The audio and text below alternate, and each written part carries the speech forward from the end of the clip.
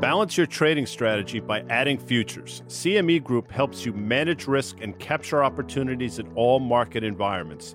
Capitalize on around-the-clock access to highly liquid global futures and options market across all major asset classes. Just visit your online broker and get started. Plug into valuable educational materials and trading tools and see what adding futures can do for you at cmegroup.com/on-the-tape. Guy here. You're listening to an audio broadcast of Market Call. That's MRKT Call. It's a daily video series I do with Dan Nathan every Monday through Thursday live at 1 p.m. Eastern. We break down the big market-moving headlines and offer trade ideas.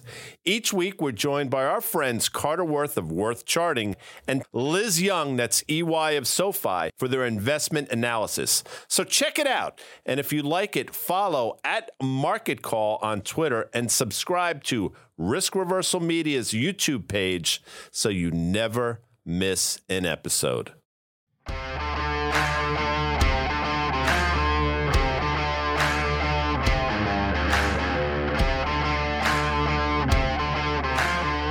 The Niners showed they were real last night. Everybody hated Jimmy Garoppolo. Look at him. I mean, he's playing himself into a playoff position right before our very eyes. G Swizz here with Dan Nathan in just a few minutes. EY from SoFi. It's Tuesday, Nav 22nd. 2 days until gobble gobble. I beat you to the punch, you bingo players. This is Market Call. Listen, today's Market Call is brought to you by the following. CME Group, Dan, where risk meets opportunity, FactSet, financial data and analytics that are powered by tomorrow, and SoFi. Get your money right, all in one app. Hello, Dan. Hi, Guy. I appreciate. You're not happy. I can tell already. I appreciate the update. Some days you're not happy with me. Today is one of those days. I appreciate the update about Monday Night Football. I did not catch it, so again, thank you for that, Jimmy G. I'm glad you're back on the horse. You know what also is back on the horse? The stock market, Guy. Sure we see green across the board here a little bit. The S&P 500, the futures here, up 28 handles, as they like to say, on the floor of the CME. Look at this thing, man. We've been drawing this line all year long, right? And just, it's kind of like connect the dots. I mean, what does Carter say? The lines draw themselves here a little bit. That 200-day moving average is kind of moving down here, but we're making a little bit of a flag, right, Guy? You think this thing is setting up here? Maybe, holiday shortened week. You and I, we've talked about this before. Sometimes you get low volatility or low volume sort of moves here. Are we setting up for a test of that downtrend and the 200-day moving average? Yeah, I like what you talked about in terms of flag. What we didn't draw, though, would be sort of the uptrend from the lows in October, and that's obviously a bit of a steeper line. So it stands to reason, I think, that if the steeper line were to break, a test of that October low and subsequently lower is in play. Again, this is a line that we have drawn all year long. I'm surprised that we're hanging in here as well as we are. Obviously, yesterday I didn't think it was a particularly strong day. Neither did you. And it's interesting that we're sort of getting off the mat today. Again, maybe it has something to do with the fact that, again, holiday shortened week tends to be, markets tend to levitate on weeks like this. We'll see how it plays itself out. But it shouldn't be lost on anybody that some of the macro indicators are still negative and still create tremendous headwinds for the broader market. So I'm hard pressed, at least in my opinion, to believe that if in fact we do get to the line on the upside, we're going to go breaking through it in a meaningful way. Well, I mean, listen, again, the next high would be that August high, and I would be very surprised to see us get, above 4,200, even if we were to get through there. I mean, it would really take, again, we're going to get back from the holiday. We're going to have the November jobs data. We're going to start looking ahead at that Fed meeting. We're going to start thinking about what the inflation readings look like. And that would be the one thing, I guess, is especially when you consider the explosive nature that we saw in the stock market, I guess, after the CPI and the PPI over the last couple of weeks. Maybe, but I just don't think it's going to do that in a meaningful way. And to your point about those steep uptrends, I mean, just go look throughout the course of this year as we've been in this downtrend. When you had those intermediate term rallies, as soon as they've broken meaningfully lower. And another chart that we've been focused on a little bit of late. Again, we don't trade the VIX, and we don't suspect that it's that important. I mean, I don't. As somebody who's followed followed the options market for a long time. I know a lot of people are focused on it, but just look at the levels here. I guess I would just say it's like you get to that uptrend, right? We have a series of higher lows over the course of this year. That's a good time to sell stocks. You get to that declining downtrend, right? A series of lower highs, and it's been a good time to buy stocks at those levels. So thoughts on that when you're thinking about the S&P approaching what might be a key technical resistance level, and here we are with the VIX approaching what is a technical support level. Yeah, one of the reasons we thought the market could rally back in the middle of June was because the VIX did trade up to 34.5, and you saw some crazy intraday swings. And the same thing happened, obviously, in the middle of October-ish, when we saw a VIX sort of spike, and we suggested that was the market probably exhausting itself to the downside, and that created a buying opportunity. But conversely, when the VIX has gotten down to these levels, that's typically a time where you want to sell the broader market. So this is not, VIX trading lower to me is not particularly bullish. I mean, I think it suggests that we're probably getting a little exhausted to the upside in the broader market, and the VIX is probably exhausting itself to the downside. Now, again, on a week like this is typically a week where the VIX is going to give it up. You can speak to that. Being long volatility in a holiday shortened week typically does not augur particularly well for you. And then we'll see what happens in December. But we'll see. I mean, this chart, I think, says it all. Is as the VIX goes up, it's as the VIX goes up, that's typically an opportunity to buy the market. And conversely, when the VIX collapses, it's an opportunity to sell. Yeah, what this overlay says to me is that this is where the kind of fun stuff happens, right? When you overlay the 1 year VIX versus the S&P 500. So the VIX is basically tracking the volatility of, the 500 stocks within the S&P 500. When you have this sort of convergence, who's that of these two? That's when we really are probably at an inflection point or a pivot point. So keep an eye on this one, because to me, this one is probably going to tell the tale. And then going back just to a longer term, Guy, you had been saying for the better part of this year, for a whole host of reasons, a technical reason you thought we'd kind of, retrace that move back to the pre-pandemic highs in the S&P futures, back to 3,400 here. And we got there. I mean, we got to 3,490 or so. And then as we looked like we were going to be actually in a proper sell-off or bear market, we started putting some numbers to it where we thought S&P earnings should be versus, let's say, a multiple where a market should bottom in a bear market. And that also got you down to like 3,400, 3,200. What is this longer term chart saying to you now? Are you still feeling that level of confidence? Again, you just mentioned the potential for a retest of those October lows. If we go back there, I just don't see us making a double bottom, Guy. I see us overshooting of it. No, I mean, if we give it up here, which I think we will, I want to be clear, we talked about a potential move to these levels again back in October. So it's playing out sort of the way we thought. I thought the market would exhaust itself long before the beginning of December, but okay, here we are. But what does it say to me? I think you're right. Next time down, we're not going to hold those levels. And if you look, I mean, since basically this time last year, that's pretty clear series of lower lows and lower highs. And until we break that trend, I still think that's in play. I know I just saw somebody in the chat said Larry Williams had some interesting bullish commentary on Jim Cramer's show. I missed it.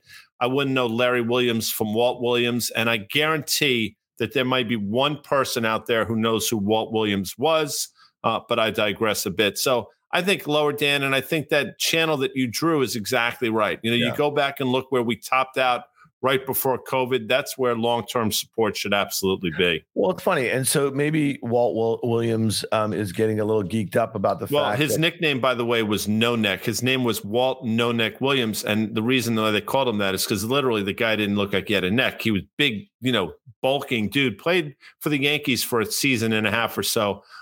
We call that a cup of coffee. Anyway, sorry, back to you. Yeah, he was in the Bronx for a cup of coffee. One of the things I would just say is look at the 10-year yield here, okay? And we talk about this a lot. We broke that uptrend that had been in place from early August. That was a heck of a move. It was from 270 to what, 4.25 or so. And it looks like the fever is broken a little bit. We drew these two horizontal lines, 3.5%. That seems like a foregone conclusion. You get through there and you get that rising 200-day moving average at 3%. And I've said this on the show. I really think that longer term yields have topped out for this cycle. I think there's a good chance that the 10-year trades down towards 3% and maybe closes somewhere in and around there, being more reflective of, potential growth or lack thereof in 2023. And you've been saying, you've been calling for, when you think about a lot of these 210 inversions that we've talked about over the last, let's call it 30 or 40 years, some of them have been very brief. You were saying that once we invert, you thought we were going to go to some of the wider levels of the inversions that you've seen over, let's say, the last few decades. Why are you consistently right now, if you look at CME Fed Funds futures, the Fed watch here, it's not like it's getting that dovish, guy. Is that part of it? Is that the short end is going to just kind of stay bid here while the longer term yields are coming in? Yeah, I think twos have to stay sticky. Regardless of what you hear people say, inflation is absolutely still a problem. And even at 4.25-ish in the 2 year, it's probably still too low. I think it's the only reason it's not sort of elevating or levitating is because of the move in the 10 year. But I think what's going to continue to happen is in a slower growth environment, which we find ourselves in, not only here, but globally, that 10-year yield is going to continue to sort of grind lower. Now, people will interpret that as bullish in the short term. Yeah. Carter Worth talks about this all the time, but I've said for a while, you could see the inversion to the tune of 75 basis points in the form of 3.5% in the 10-year, 4.25% in the 2 year, and it's playing out. Now, if we were to get down to 3% in the 10-year, I will tell you that probably suggests an inversion of close to 1%, if not greater. And again, not being an economist, I don't know what it means, but I got to go back and look historically. I can't believe it's going to be all that good. So if you're right, and by the way, I think there's a very good chance that you will be right, that inversion is only going to get worse. All right. So last night, Guy, we were on the Fast Money on CNBC. We were. You were not on set. 5 o'clock. Will be on set. You will be on set tonight. And sometimes I wonder when you're in your home office and we're all in the studio, whether you're paying attention. Now, I know that you will say cheapest thing you can do. It is the cheapest thing you can do. But we had Julian Emanuel on from the BTIG, and we were talking about, he thinks that, China will start to kind of like get a plan in place to reopen at some point March or April or something like that. And, he was talking about how that's going to be this huge tailwind for the global economy. Maybe, maybe not. I asked him, and this is the part I wanted to know if you were paying attention. I asked him if you thought there's a chance that when China reopens, and it's going to reopen at some point, that maybe the U.S. and maybe much of Europe is going to be in a recession, and maybe they cancel each other out. You know what I mean? And maybe that's also what the 10 year is telling us a little bit. I think that's fair. I think that's absolutely fair. By the time they do reopen, I think it will cancel out what's probably going on here.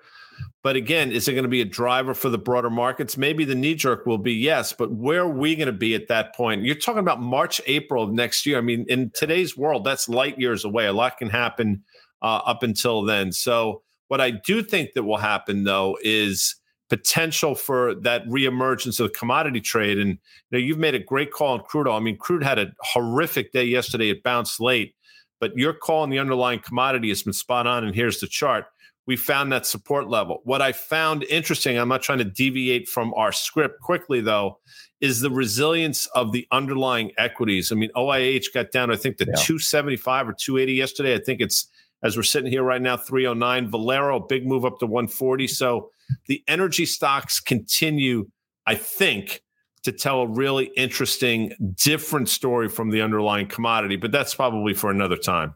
Yeah, no, I actually have a XLE, so that's a large integrated. I have that put spread position on to the end of December, and it was nicely in the money yesterday, and I didn't even consider taking it, guys. So if it can't break out here again, I really do think that maybe we kind of make some lower lows from yesterday's lows. But I want to go back real quickly when we're talking about yields, guy. This thing is shaping up to be a really interesting one. And you and I were talking about this a couple of weeks ago. I think we said that both of us were in agreement that we thought the TLT was a buy. I'm playing it through the GOVT.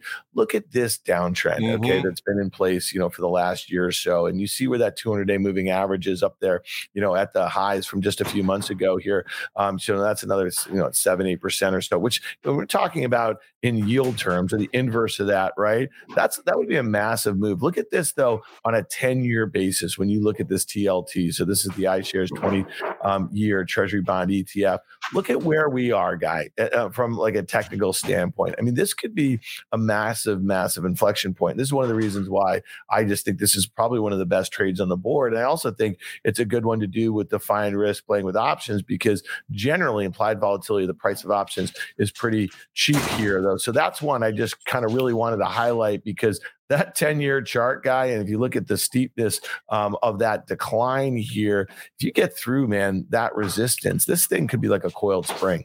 January 120 TLTs is my sense. What you're looking at, I can't speak to what the implied vol for that is, but it probably makes a lot of sense. I think the 200-day comes in around 118 or so-ish. So that's probably right. I mean, if you want to do shorter dated, that probably works as well. But that's what I would be looking at. And I think you're 100% right. I think the move lower in yields can surprise people with the speed that it gets there. And if this downtrend breaks, looks like it appears as though it's going to do, I think the move is going to be pretty swift. So you were within, I want to say, a week or so of basically top ticking that trade. In other words, timing being exactly right. And I think this is going to continue to play out. I will say this about the OIH. I think you're exactly right. And I'm not looking to go back quickly, but I'll say it.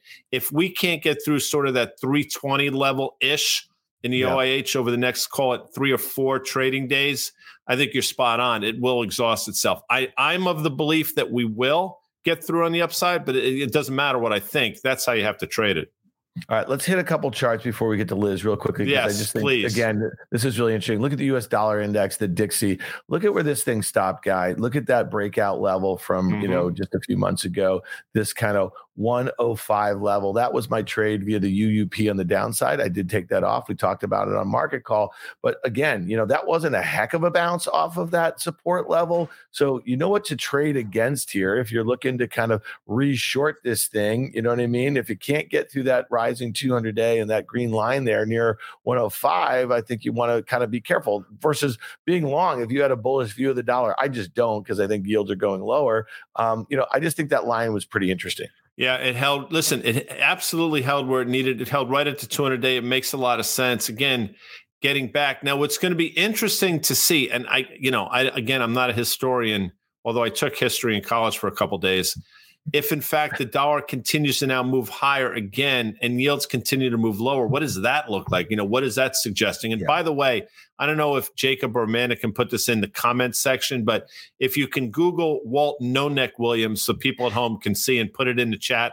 A lot of people are saying Walt Williams from the University of Maryland. Yes, that is a Walt Williams, not the one I was thinking of. Anyway, back to you, Dan. Sorry. All right, no worries. All right, last thing here, gold. And again, the line of the resistance. No, but look at the resistance. I mean, I know it had a really nice bounce, though. And look where it got rejected, right below its 200-day moving average, which is actually flat. So if you look at this thing here, it's basically trading at the midpoint, or it got rejected at the midpoint of the 1-year range. I just bring it up because of what we just said about the dollar. And oftentimes we see a bit of an inverse relation. Anything to do in gold right here, Guy? That 200-day moving average is effectively Dikembe Mutombo for you Georgetown fans out there doing this right now, waving his finger after he swatted that shit into the third row. And that's what's happening. Every time it makes a move to the upside, it gets swatted. And that's what we're seeing now.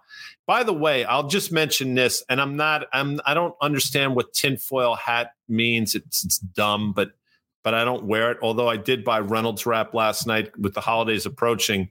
You have to save things in the tinfoil. But the Chinese have been selling U.S. treasuries. Do you know what they've been doing with the proceeds, Dan? Anybody want to make a guess? Anybody? Buying gold. Buying gold. Thank you. It's true, by the way. Back to you. So they clearly have a plan in their head. Sorry. All right, fair enough. All right, let's do this thing. I think it's time, Guy, and I think you love doing it most. So I'm just going to kind of hand over the reins. Without further ado, a word that I can't spell but is French. EY from SoFi joining us from parts unknown. By the way, we'll be on not the IC because the IC is already over. She'll be on the OC in approximately 2 hours and 45 minutes or thereabouts. It's going to be about 3 hours from now. All right. So Liz, just to speak in English, if you can't get enough of Liz right now during Market Call at 4:00, she will be on CNBC in the closing bell overtime with our good friend Scott Wapner. Guy, that's how you. I think it's going to be closer to 4:30 today, but sometime in the 4 to 5 o'clock hour. And this would be Liz Young from SoFi. I don't know if she got the full introduction. Liz, hold on a second. I'm just telling you right now, and I'm sorry, Dan, I apologize. And for you people playing bingo, I guarantee, because I know this, and you don't have to answer in the affirmative or the negative, but there are friends in your friend group that are now starting to call you EY. I guarantee it. And my sense is there are family members that do it now too. No family members yet. No family members. But people have used it, yes. I'm just glad to be here and not be yelled at from Dan on our last episode, which I'm now referring to as the stuffing episode. The last for how much time we wasted. Crazy about nothing. We solicited. She solicited directions or recipes for stuffing, and we got our email. What do they call it when they sort of blow up your email? Blowing up your email. Yeah, well, that happened with stuffing. I got so many recipes. I'm going to make 2 of them. Liz, I wasn't yelling at you on that episode. No, I was. I'm glad that you're not. I thought you were. Fair enough. All right, let's do this thing because I always find these Thanksgiving week really interesting. People are not in front of their FactSet machines. They're out and about. They're still kind of trying to position for year end a little bit. Maybe that means taking some losses. Maybe that means kind of marking some gains up higher, that sort of thing. And it usually starts this week. And the stock market in particular did not have a great feel to me yesterday. What did we see? We saw meme stocks getting killed. We saw energy in the morning getting killed. Like crude oil was down nearly 5% at one point. We saw Tesla down. I think it was one of Tesla's worst days in a few years, down nearly 6% at one point. I mean, there was a lot of funky stuff going on. And then today, to see the S&P's up nearly, 1% or so, the NASDAQ catching a bid. Give me your thoughts here a little bit on what you're expecting this week in the markets. You heard us talk about the macro. I'm just curious what you're thinking about the stock market here. Well, okay, look, when you have days that are so opposite and they don't make a ton of sense, maybe there's not even a big news event that happens to drive the market one way or another. That doesn't give me the warm and fuzzies about being in the all clear, right? It doesn't make me feel like we've started a new bull market. And here's a point that I will probably make again on overtime. I think people should look at this. You guys talked about the VIX before. And I know you don't follow it that closely, but it seems like we're obsessed right now with trying to call a top on the S&P. Where's the resistance line on the S&P? It's going to get to the 200-day moving average again, and then it's going to fail, right? Let's stop looking at that for a second and look at levels on the VIX and look at things as a floor. So if you look back at this entire year on the VIX, every time it has dipped below 20, it's been right around a market top, and it has not stayed there long. You see it spike right back up. We are at 21 right now on the VIX, and we've been in this rally now since October 12th, I believe. We're up 11% in that time frame. The pattern is probably going to repeat itself, in my opinion. So let's say the VIX gets slightly below 20. We get close to that 4,100 mark on the S&P. I bet we fail. And the VIX starts to go up again. This is a period of time, this week included, where we probably just sort of get through it. We trudge through the mud a little bit. Nothing big happens. Now, I think it was last year, we had a pretty big down day the day after Thanksgiving. And it was one of those days that didn't make a huge amount of sense, but it was excessive because there wasn't a lot of trading volume. That's what happens in weeks like this. You can get big swings in the market that are caused by small events. Well, one event coming up tomorrow is those Fed minutes. And I'm just wondering again, if we think that if, some of the commentary from the Fed is a bit more hawkish than maybe people have thought. Guy made a great point, I think, a couple of days ago that the bounce in the stock market, gives them, even after that really, slight beat of that CPI reading, it gives the Fed that much more room just to kind of stay hawkish through year end. Think about this. I mean, the S&P 500 is down 16% on the year. I mean, that's it, right? And then the Dow is down less than 10%. I just put that in for you, Guy Adami, because again, a lot of people who think about, like whether I'm going to rebalance my portfolio, be a bit less risky, look at the Dow Jones Industrial Average. It doesn't look that bad when you think about it, right? And we still have unemployment at only 3.7%. The pre-pandemic low was 3.5%, which was a 40-year low. I mean, is there a chance, Liz, that we get out of this whole thing without a really deep deep recession, without a strong move higher in unemployment, with the stock market not doing what it has done in some of these past crises. If you go back to 2000 to 2003 and 2007 to 2009, 50%. I mean, at our lows, what were we down? 25% in the S&P 500. Is it just different this time? I'm not even going to repeat that phrase because I feel like Guy might pass out. But look, of course it's possible. It's possible that we avert recession entirely. I think it's becoming less and less likely as we go forward through the end of the year. And if you just look at the yield curve inversion, you guys covered the 2s, 10s before. Look at the 1 year, 10-year. That's inverted 100 basis points. Mm-hmm. So just looking at that as an immediate reaction. The other thing is, the 10-year has come down. The 10-year yield has come down and hasn't really rallied back. The 2-year yield came down around the same time, around that CPI report, but it rallied back up. And the terminal rate for the Fed stayed the same. It's still 5%. So I don't know how the Fed can really be any more hawkish than they've already been. I happen to think that any interpretation that hasn't been hawkish has been in the eye of the beholder, not actually the people who are making the statements. I think they have been pretty consistently hawkish. However, I would expect a little bit of a downshift in rate hikes in December, down to 50 basis points, which is still large. And I would expect a pause, but staying at a higher level in 2023. I will be quite surprised. I'm not going to use the word shocked yet, but I will be quite surprised if we don't have a recession in 2023. In fact, I think at this point, we probably need to have one.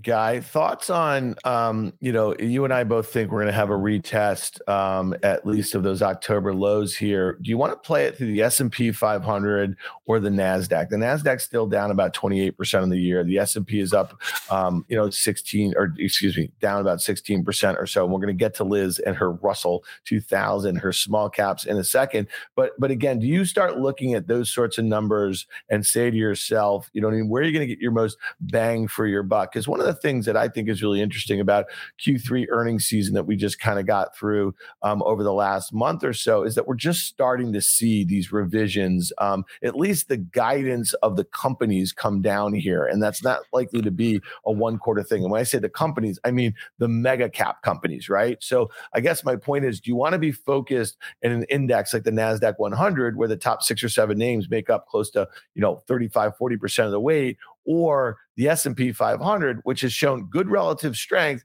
and largely because those same stocks make up, let's say, 25% of the weight. Good relative strength, but it was the NASDAQ that didn't make a new low when the S&P did. But to answer your question, I think the NASDAQ, because I do think the top-heavy names that comprise such a big percentage of that are still too expensive in this environment. You're still talking about stocks that in terms of valuation need to come lower. And I think that's what we're seeing right before our very eyes. The semis have been under pressure.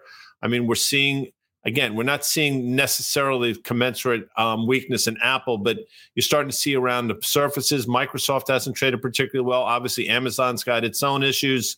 Facebook is a horse of an entirely different color, but it would be, to me, the NASDAQ. And I think if you're looking for that whoosh to the downside, I think you're going to get more bang for your buck being short the NDX than the S&P. All right, so Liz, talk to us about the Russell 2000 small caps. Again, that was one index that did not make a new low when the S&P 500 made a new low last month. Yeah, well, I'm wondering if we can bring up one of the charts I shared for today. There were that's the one. Thank you. That's the one. So reading my mind. All right. So what we did here was looked at year-to-date performance, large value and small value, large growth and small growth, just to show the trend. We all know that large value has done less bad than large growth. Same story holds in small cap. And then what's happened since October 12th. And the reason we chose October 12th is because that's when the rally really picked up steam after after the most recent low. And we saw this big reversal in momentum. So you saw things like super high volatility stocks catch a bid, low volatility stocks underperform. And that's the opposite basically of the trend that we've seen this year. The reason I want to point this out in the small cap land, and look, love me or hate me for a small cap call, this isn't necessarily a small cap call. What I would look at is the pattern. Generally, if this were a new bull market and it was one that was going to last and had staying power, you would see small cap value be the best performer here. And it is not. If you look on the right, since October 12th, it's still underperforming large cap value. So a time when if I have to remake this chart after another low, if small cap value is outperforming and it stays that way, that's when I'll start to feel confident that we're done with making lows and we are on our merry way. Small cap usually leads out of recessions. You want to see them come back. It is encouraging, however, that it didn't make a new low. And I think that it just proves that the market is trying to finish this process, trying to finish this downtrend and get out of it. And I think we are closer to the end than the beginning. Yeah, but there's two things I would just mention is that when you think about if everyone's waiting and you think we're going to be in recession in 2023 and everyone's waiting for that kind of the velocity of those rate hikes that we've just had, right? Those 3% in 4 meetings, to kick in, I got to think that small cap companies are going to be most exposed first to kind of that domestic slowdown, if you will. So that's something I think worth keeping an eye on, which makes me believe that I think we're going to retest those lows again in the stock market. I don't think we end on a whimper like that. If you look at the chart of the Russell 2000 futures, it's interesting though, at its highs just a few trading days ago, it was above its 200-day moving average. I mean, think about how far the S&P and the NASDAQ are from those 200 days. So I do think that is kind of interesting. You see the lines, Guy, what does that look like to you? A bit of a hungry alligator? That's definitely the hungry alligator without question, which is pretty seasonal if you think about it. But it also suggests, as rates continue to sort of move lower, my sense is some of these names are taking their cue from rates going lower. We'll see how that continues to play itself out. But as long as it holds this uptrend, I think it's okay. And really the question is, do we take a look at the highs we saw back in August? I don't think so. I think somehow this hungry alligator will, wait for it, Dan, be fed. There you go. All right. Well, listen, Guy, you know how you like to say we like to get out on the screws? I do. But before we, you want to, go ahead. No, I was just saying we covered a lot today. We laughed, we cried. We cover a lot. We giggled a little bit. It was great.